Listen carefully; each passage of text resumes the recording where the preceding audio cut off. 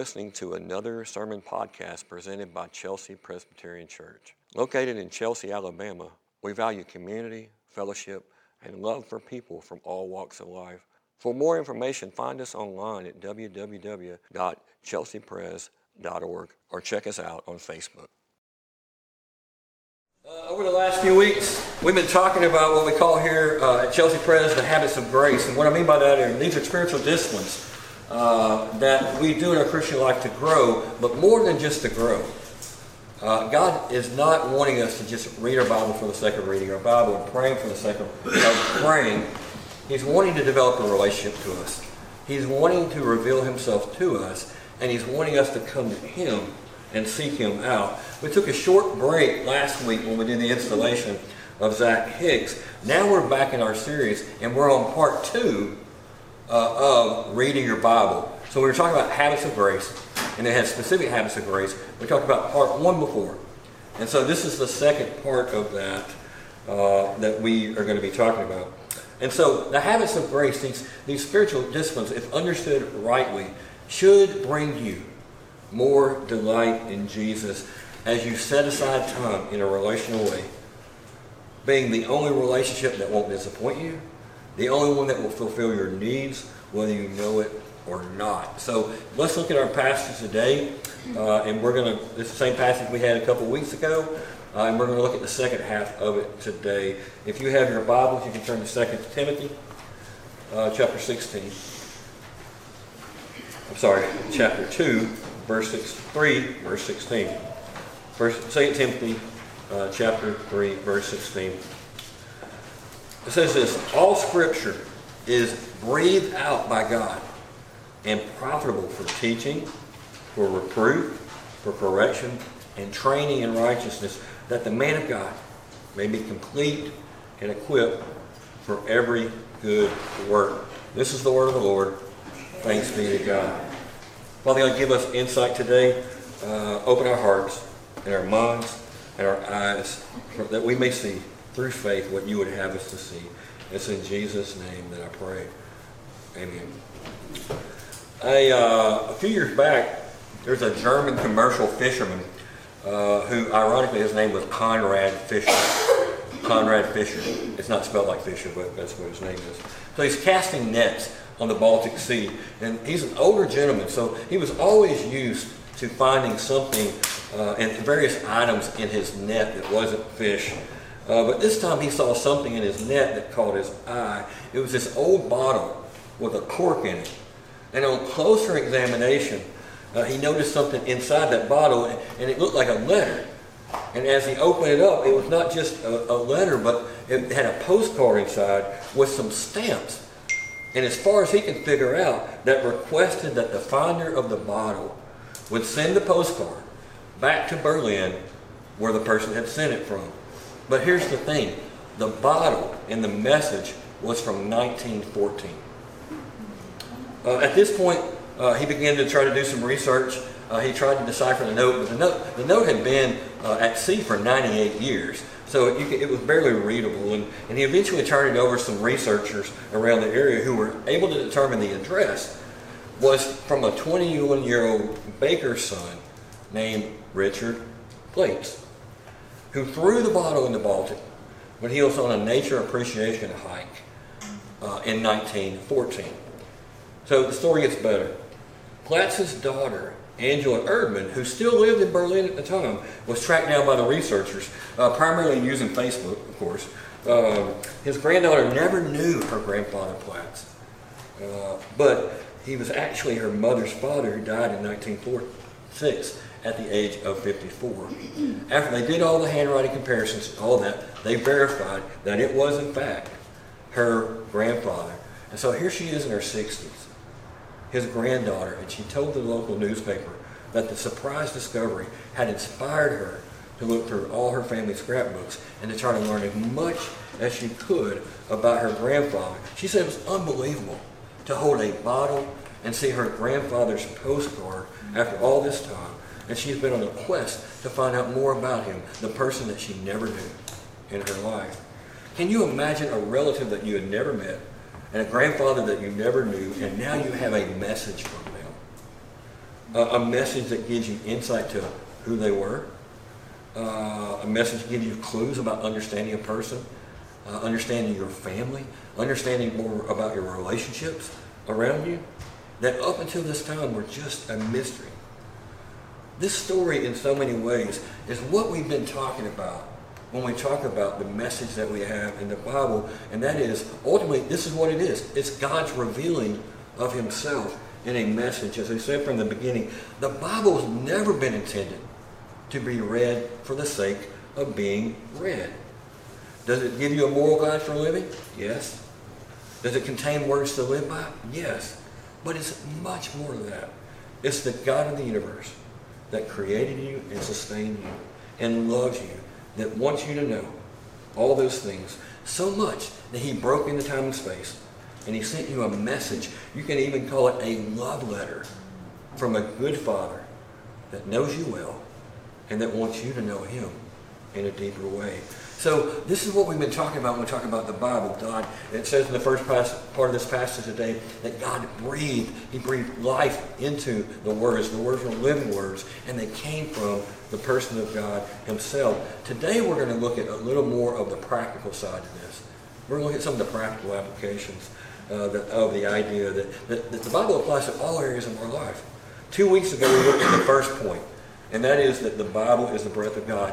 And so if you look at our outline today, we've already talked about the breath of God. Today we're going to look at the final 2 points.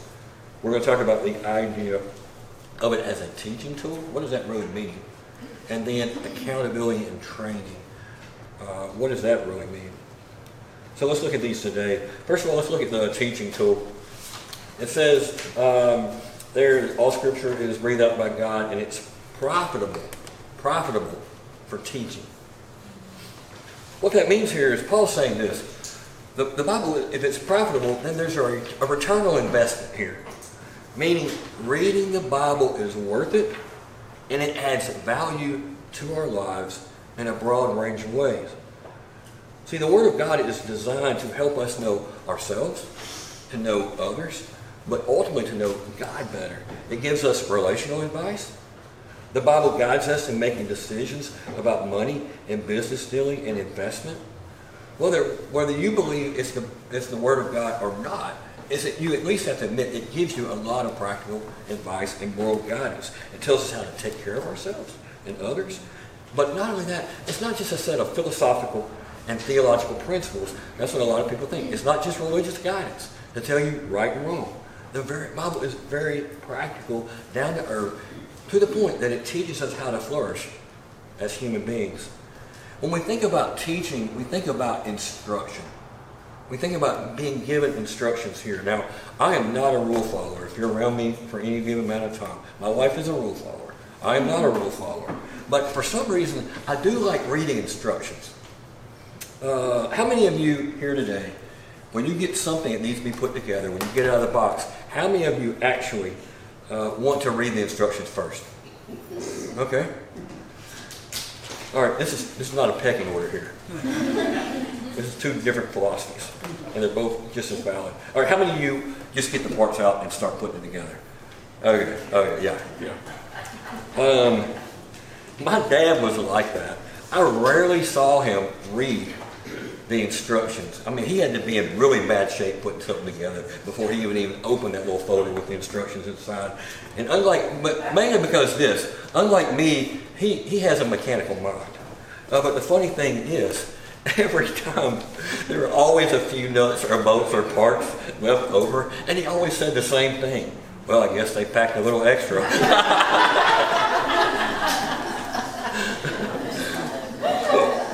So when we're talking about instructions, it's one thing to have something. It's one thing to have, it's one thing to have a set of instructions that give you this detailed information. But God's teachings, and when the Bible talks about instruction, it's a little bit different. See, rarely does the Bible, when you look at it, rarely will it tell you what to do in all the specific situations in life. The instructions of the Bible, the teaching of the Bible, is more principles to live by and make decisions by, thoughts that guide you in being wise and making everyday decisions. Here's the thing about the Bible. The instructions of the Bible, they're practical, but they're not petty. They're not petty. They give you structure, but they're not suffocating and they're not stifling. See, we cannot fully understand God and God's world and the things in the world apart from reading His Word. We just fully can't. We need God's Word to give us much greater understanding of His person and His plans and His purposes. As a pastor, I have so many people all the time that come to me asking me, would you help me figure out God's plan and His purpose for my life? And my first question is always the same thing. How much time have you spent reading His Word? Why do I ask that? Because I see a direct correlation between people that spend time reading God's Word and understand His plans and purposes in their lives. I just do. I also see a direct correlation with people that never open the Bible and are constantly confused about what God may be showing them by way of direction in their lives. The Bible matters. But there's even more to God's Word than direction, guidance, and instruction. Let's look at the last point. Accountability and training. It also says there in the next part of the verse, it's for reproof, correction, and training in righteousness. So here's some other ways, but they're different ways. These are what some people might say are more in the negative side of how God's Word brings meaning to our life. It's a little different. See, reproof and correction kind of go together. This is the idea of something coming to you and saying, you need to be rethinking this, and you need to correct this in your life. But here's where we'll be using the Bible not only to point out sins. It's not just for proof. It says correction too. So this is what I mean. It's more so about taking someone and saying, yes, there's something going wrong in your life, or in your own life saying there's something going wrong. But that's not the most important part. The solution, the correction of that is the most important part. This is why when you go and anytime, you might feel like it's your job to go and approach someone and tell them that they're in the wrong. First of all, you better be doing it for more than just the point of proving them wrong. That's not the point. Christianity doesn't need any more of that. We don't need any more people trying to prove people wrong to prove people wrong. And let's face it, it's easy to point out what's wrong, especially in people's life. The hard part here is what this verse is talking about. The hard part is to come alongside them and help them work out a better way. That's the hard part. I mean, the Bible is clear about how we do this. Matthew 7 in the Bible talks about the idea of that we are never to point out something in someone else's life when we're having the same problem. We're to examine ourselves first and then begin to approach the other person. And here's where people fail. Here's where people fail in two ways around this idea. First of all, many of us, I feel like, don't care or don't love each other enough to actually confront and correct the people around us. Usually we think this, and we use it as an excuse. Who am I to say anything to correct another person? Or some of us point out where others are going wrong by way of coming at them in a condescending manner as if they've got it all together. Ideally here, we would all read the Bible and be in constant examination of our lives, repent for what we were doing, and by God's grace make the proper adjustments. In this section, the words correction and training actually have to do with conduct, and this idea of correction here in the original language has to do with just straightening something out. Like you would align a car, if it's wobbling or it's pulling to the side, straightening something out where it's not pulling you the wrong way. So God's Word is useful in a practical way, and those who accept correction will begin to find their lives straightening out more and more over time by the grace of God. And the Bible plays a foundational role in that. I would hope that I would spend time in the Word where I'm repenting and correcting myself far more than the people around me are having to do. This idea of training, this is interesting. It's similar to teaching, but it's more of a practical application. If you haven't heard by now, Rick in our church has a new lab puppy named Buck. And of course his name is Buck, if you know anything about deer hunting, Rick here.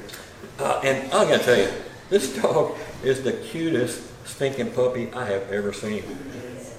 But he's still a mischievous puppy. They all are. And if you've been around labs at all in your life, you know they need a lot of training. But they can be the smartest, most obedient, loyal companion of a dog that you would ever own. And this is why, if you're around a good lab owner like Rick, it seems like they're a little hard on puppies at times, like Buck. But why? Because he's showing Buck how to act? Of course. But it's much more than that. See, he wants Buck to understand his purpose and his potential. He wants the puppy to live a safe life, yes, but also live a full and satisfying life as the grown-up dog that he was designed to be. See, from the Bible, we do learn what's true. We do learn what's right and wrong. God does want us to be safe. But it is about correcting wrong and how to apply truth. But if you miss this last point, the end goal of all of this, why would we even do that in the first place, is far more important than the means. So what is that purpose? What is the goal of all this correction and training and teaching that we talked about here? Look at verse 17. That the man of God may be complete and equipped for every good work. See, Paul ends this section by saying that God wants his people super equipped by the word for the world and for life, meaning he wants them to reach their full potential for which he has created us. He wants us to thrive and flourish as human beings. This training and this correction, this repenting, all this is not to become less of a human being. It's become more of a human being. Because his principles are not just about following rules.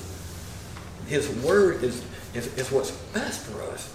And we're most satisfied when we're spending time in that and learning how to be most fully human. Let me end by reminding you something that we discussed a couple of weeks ago. See, the words of the Bible, they are life-giving and they are practical because Jesus was life-giving and he was practical. See, Jesus wasn't some just nice guru throwing out a bunch of philosophical mumbo-jumbo. He was relationally and practically the Son of God, and he was a practical and relational person. The words of the Bible reflect that because they all point to Jesus. Why? Because Jesus is called the Word of God in the flesh, embodied. He is the grace of God incarnate. So full and complete of his revelation is that it's not ultimately about a word thing, it's about a word person. He is the divine and human word that our souls need for survival, strength, and to grow and flourish. Because here's what you got to know, last sentence today. It's not just ultimately the Bible we need, it's Jesus that we need. Let's pray. Father God, thank you that you give us words to live by. You don't just throw us out into the world. You didn't just create us and say, figure it out. You didn't just say, work your way up to heaven.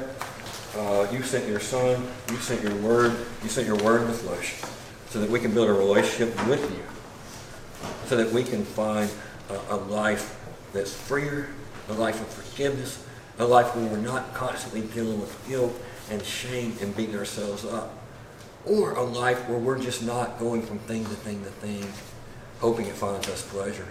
Help us to find our satisfaction in you. Help us to rightly use the Bible, not in a legalistic way, but in a way that gives us life. In Jesus' name, amen. We hope you've enjoyed today's sermon.